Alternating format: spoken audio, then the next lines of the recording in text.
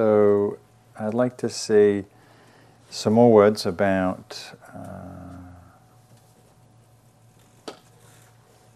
love, and specifically metta, which is the word that we more normally use in this teaching for love. Metta being a word the Buddha used, comes from the Sanskrit maitri, which means friendship, friendliness. So I'll speak about both. So metta in this context that the Buddha used it is the capacity of the heart to have that unconditional regard, friendliness, goodwill, warmth, care, for oneself, for others equally, for all life. So it's the way the Buddha referred to it was the sort of the wider dimension of the heart that really has this boundless capacity to feel loving care for everything, all life. Starting with ourselves, with others, with the world, with people we like, people we don't like, that we have the capacity, as you know, there are many people who we know or have heard of who embody that quality, that really seem to be able to dwell in the heart and have the strength of heart to feel that goodwill. So that's sort of the possibility, just like awakening is the possibility for us. So there was a great teacher in this tradition who passed away some years ago, Dipama, who was studied with, I forget his name, great teacher in the lineage, Munindraji, Indian man. Anyhow, she came to the Dharma. She was married and lost her son, her firstborn, which in that culture has even more import. And she lost her husband and was in tremendous grief and distress and completely torn apart by her losses. And she crawled her way to the monastery, so the story goes, and crawled up the steps. She was so weak and exhausted from grief, and took refuge in the teachings and the practice and this teacher, and learned to meditate, and ended up having tremendous skill and depth in meditation, and became this very, very wise, awakened woman. And the story goes, she was asked, I think Jack asked her actually, he said, you know, because she had these amazing qualities and amazing gifts and talents and psychic abilities and tremendous heart. And he said, what's in your mind? Like, what's it like to live in over there? You know, like, it's the kind of thing you want to ask someone who's really awake. Like, what's it like over there? Like, you know, what's it like in there? You know. And she said, there are three things in my heart. Peace, concentration, and metta, love. Three qualities that remain: peace, concentration, steadfast mind, and love. And there's lovely stories of her being touching, you know, many, many people. And she moved back she lived in a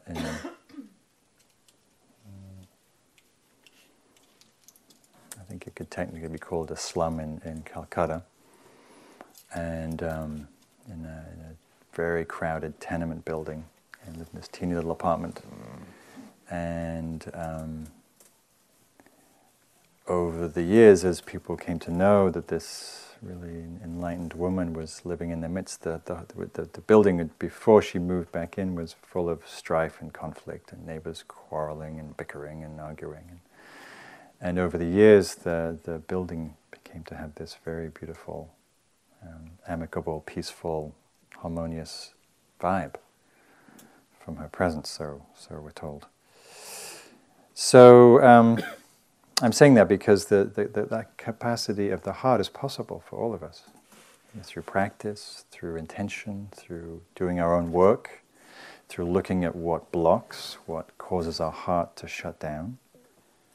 And just like that poem that I read by Washani, when we go into the shattered, the broken, the difficult places, we can encounter that which is unshatterable, that which is unbroken, that which is beyond all the various joys and sorrows that we go through in our lives.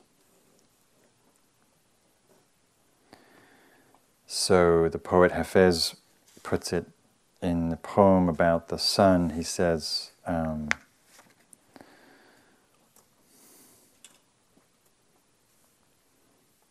the sun never says to the earth, "You owe me." The sun, beaming sunlight, never says to the earth, "You owe me." Look what happens to a love like that. It lights up the whole sky. Look what happens to a love like that. It lights up the whole sky. Look what happens to a love that's so generous and non-demanding. It lights up the whole sky. So metta is this quality that's non-demanding, that's not expecting anything back. And we all know that. We've tasted this. It's our heart's nature.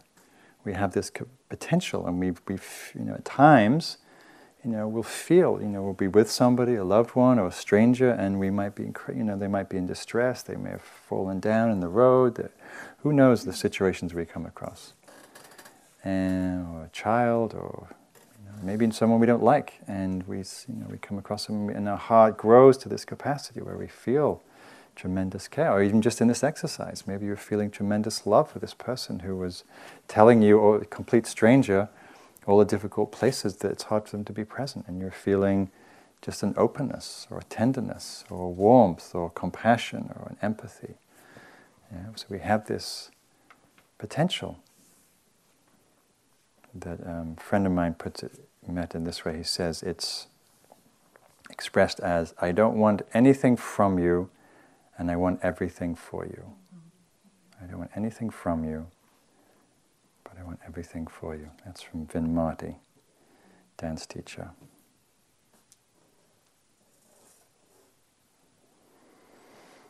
Another short poem, line from Hafez, he's a Sufi poet. He writes, "We are people who need to love because love is the soul's life. Love is simply creation's greatest joy. We are people who need to love. It's the nature of our heart to want to love, to be loving, express love, to feel love, to give love. And when that's not happening in our lives, it feels really dry or empty or lacking in some way. It's regardless of whether we're in relationship or not. It's whether our heart is alive with this giving and receiving of love.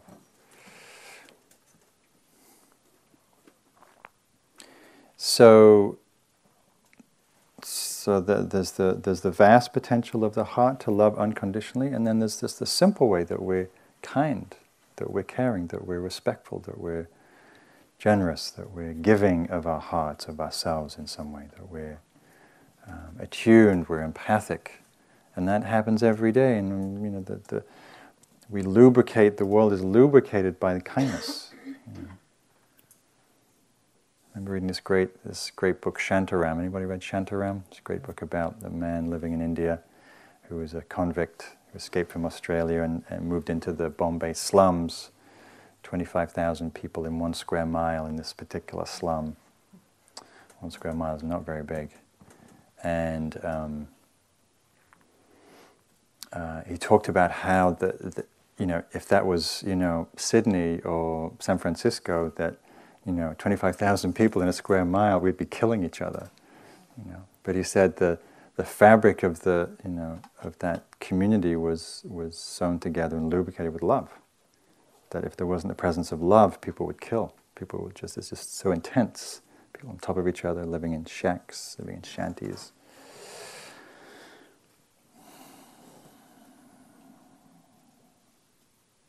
So we can connect, we can maybe reflect on this ordinary everyday goodness, this ordinary everyday kindness. We all have it, we all express it in different ways. There's another great poem I love from Hafez. I just remembered, I haven't shared this for a long time. There's a story of this, this great Sufi teacher, and the student comes and he's had all these visions of God and these mystical experiences, and he wants to teach us Hafiz to confirm them and validate them, and to see if they're true and what Hafiz has to say about them. And Hafiz listens and says, "That's very interesting. Tell me, how many goats do you have?" He knows the guy's a farmer. He says, "I have 43 goats and some chickens." But you asked me about goats, I'm telling you about my visions of God. And Hafiz says, yeah, and then he proceeds to ask him a bunch of questions. Are his parents still alive, and how are they? Does he take care of them, and does he feed the birds in winter, and does he take care of his livestock well? And the man answers all the questions and still a bit bemused because he's wanting to talk about his visions of God. And Hafiz says, these visions of God are true if they make you more kind and more caring to every creature and every person that you meet. That these mystical experiences have to bear fruit in our lives in a real way in terms of expressing kindness and care and connection and love. Otherwise they're just an abstract mystical experience that has no relationship to how we are and who we are. And these deep spiritual experiences, in their maturity, in their fullness, in their ripeness, have to transform who we are. Otherwise they're just nice experiences that come and go. Just like nice TV shows and nice concerts or whatever. Unless they transform us in some way, then they're just that. They're just pleasant experiences. So to ask that of ourselves, to ask, how do we live in this world? How do we express kindness? Where does our heart flow with warmth and care and love? And where do we close up, contract out of fear, out of envy, out of habit, out of separation, out of just being obsessed with my life and what's important for me and self-centeredness? There's a great line from Anais Nin, the writer, who says, "And the day came when the risk it took..." I always get this one confused. And the day came when then the risk it took to blossom was greater than the risk it took to hide. Something like that. Sorry, Anais. That, there are times when we see that it becomes more painful to stay closed and contracted and in our own little world than to extend ourselves, extend our heart, extend our generosity, our love.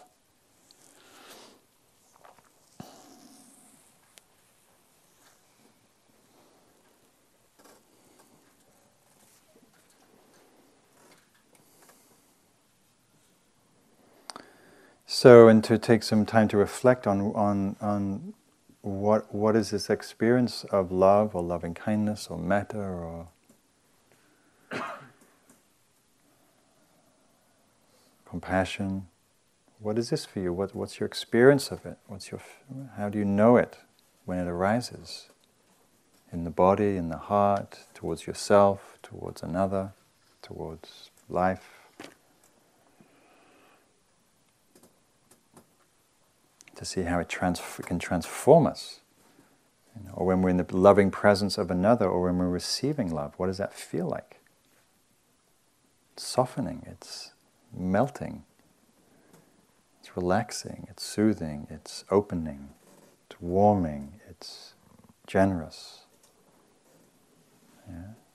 It helps to soften that, we get so hard and constricted and contracted and in our own little bubbles, bumping into all the other little bubbles, Hard edges, don't cross my space, don't touch my boundary, don't, touch my stuff, and leave me alone, and then we wonder why we're feeling sort of painful and contracted, because we feel so separate, which is really more of a feeling and a construct than a reality. We're actually deeply interconnected.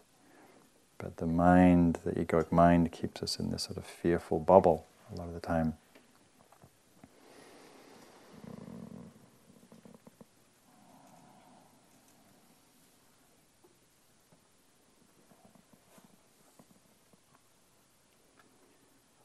So, and to reflect on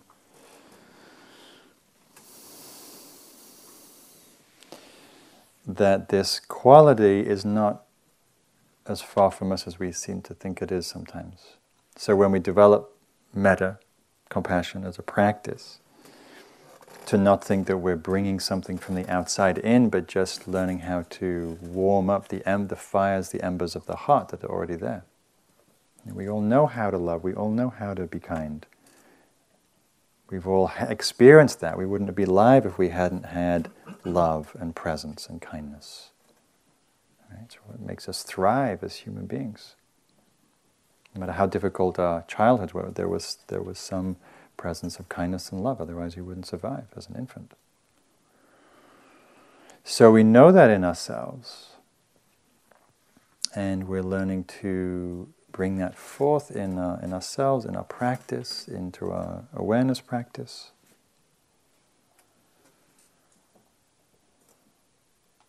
So there's a story that Tibetan teacher shares of walking down the high street with your bag of groceries, and you're busy getting home, and you bump into somebody, you drop your groceries, spill on the floor, and you're really mad. You're just about to turn around and bite the other person's head off, and you notice they're also got a bag of groceries, and they're on the floor, and they're blind. And you're just about to say, "What, are you blind or something?" "Oh, you are blind." Okay. And then suddenly "Can I help? Are you okay?" It's sometimes very easy for us to snap out of that self-centered concern and shift perspective.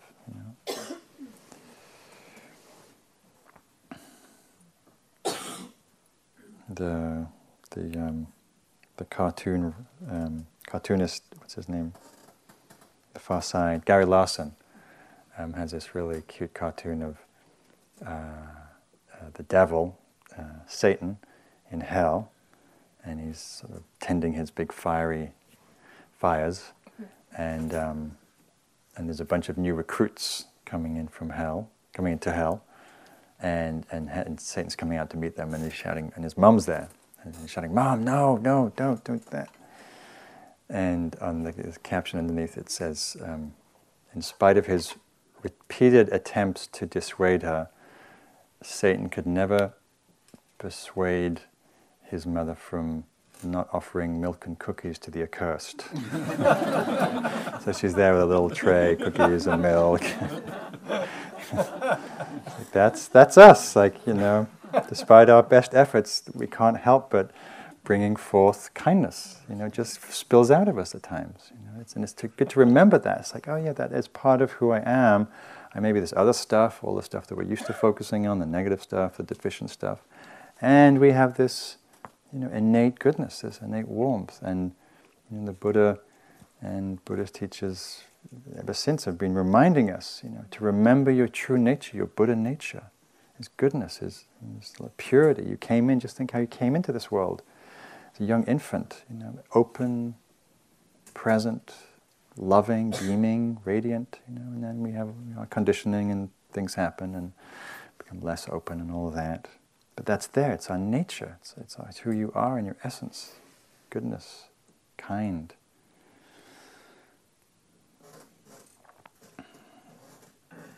The Buddha says, to remember that you of all the people in the world are as more deserving of your own love than anybody else. It has to start here. It has to develop here. This is a line from Nisargadatta Maharaj. He says, "Be true to your own self. Love yourself absolutely. Do not pretend that you love others as yourself. Unless you have realized them as one with yourself, you cannot fully love them. Don't pretend to be what you are not. Don't refuse to be what you are." So he's speaking to this potential of love, the power of love to in a way kind of blast through the construct or the illusion that our mind creates that we're all separate. There's a very strong belief in the way the mind, the ego mind operates, that we separate everything out, discrete, me, you, mind, body, Bell, me, and you, and all these different people. Right? This is my car, and it's my space, and you need a passport to get over my little, empire here, and And then when we have a wave of feeling, a sense of love, that all dissolves. We feel that rigid edges soften, melting, and we feel more what connects us, what unites us, what resonates within us, than what separates us. Yeah? But the mind more lives in separation, and so we need to be reminded of that reality, that we're not as separate and as discrete and as isolated as we think we are.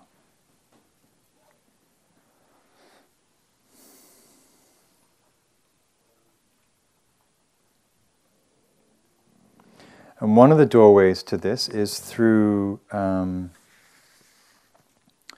practice. There's the practice of metta, there's the practice of awareness, and there's a practice of compassion. And they're all related. So this is Danny Coleman. He says, the act of compassion begins with full attention, just as rapport does. You have to really see the person. If you see the person, then naturally empathy arises. If you tune into the other person, you feel with them. If empathy arises, and if that person is in dire need, then empathic concern can come. You want to help them, and then that begins a compassionate act. So I'd like to say that compassion begins with attention, which is really where we started the day from. They're all related, they're all entwined, they're not separate things.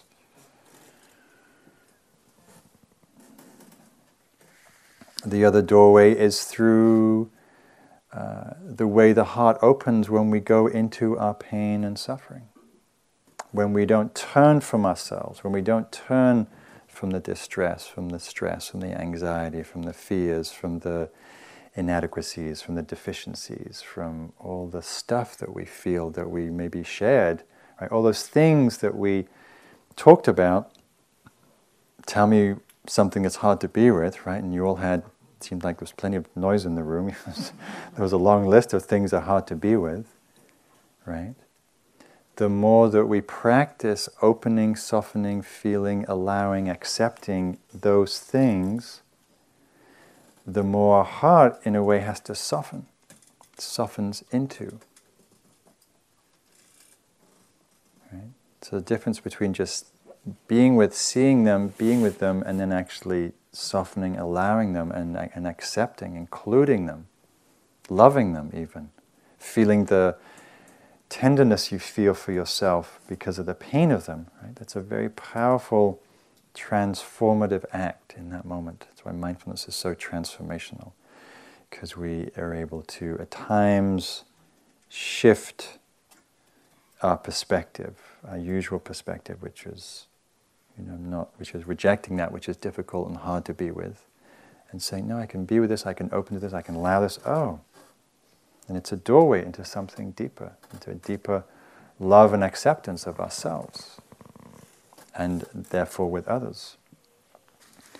So I wrote this poem not so long ago about this theme called Descent into Love. Who would have known that to burrow into your own shadow, to step gently into those dungeons that hide their forbidding secrets and sore and tender memories that you've spent a lifetime avoiding and running from, would be the very passageway that begins with a crack, a hairline splinter in the rock, that lets in a warm ray of light that leads you down and down into the fleshy room of your heart and begins to soften that house that has been vacant for years, filling it with a sweetness, an unimaginable openness, where the hard boundaries that separated you for so long from the rigid edges of your world become porous, almost dissolved, and your skin becomes so thin it starts to feel every impression of this harsh and welcoming life.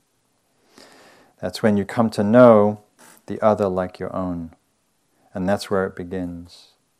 The love you've waited for starts moving like the breath, no longer making distinction between inside and outside, and that's when you can't help but fall in love with everything. So it starts by going into the shadows and the dungeons that hide their forbidding secrets, the hard, difficult places that invite us down and down, and to the cracks, into the fiery pit where before was darkness, and then it allows some shift in the heart, some openness, some sweetness. And we come into a kind of a union with ourselves rather than holding ourselves at a distance. And out of that softness, when the rigid edges of our own self dissolve, then less boundary, there's more connectivity, there's a world out there I don't have to be so afraid of. Less fear here, less fear out there. It's an equation.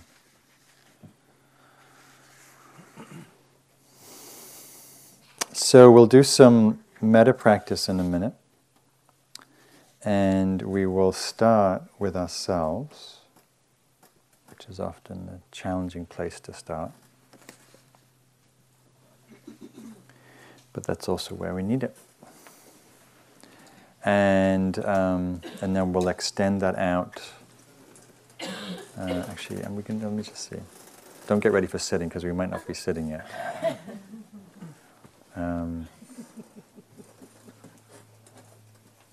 No, we're not going to sit yet. I haven't finished with you yet. So, I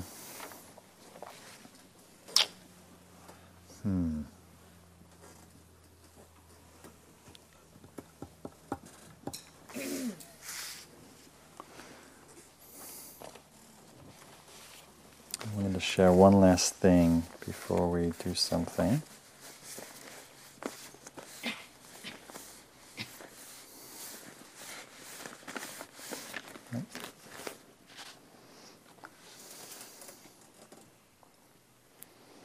There's a great line from the Christian mystic Thomas Merton, who's reflecting in his journal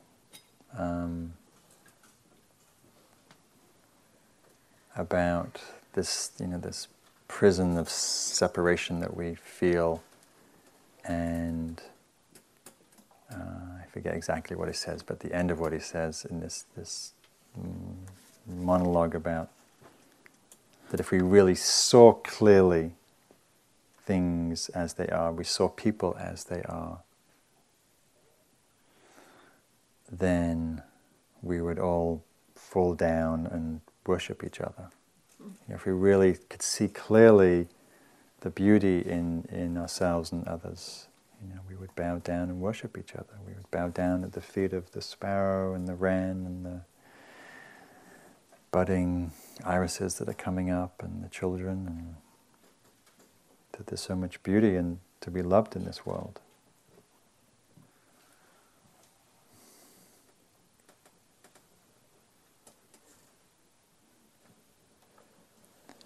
This is another way of putting it. This is from Nisargadatta again, who's a very great teacher, is the author of I Am That, one of the great religious text of the last century. He said, "When you know beyond all doubt that the same life flows through all that is, and you are that life, you will love all naturally and spontaneously. When you realize the depth and fullness of the love of yourself, you know that every living being and the entire universe are included in your affection."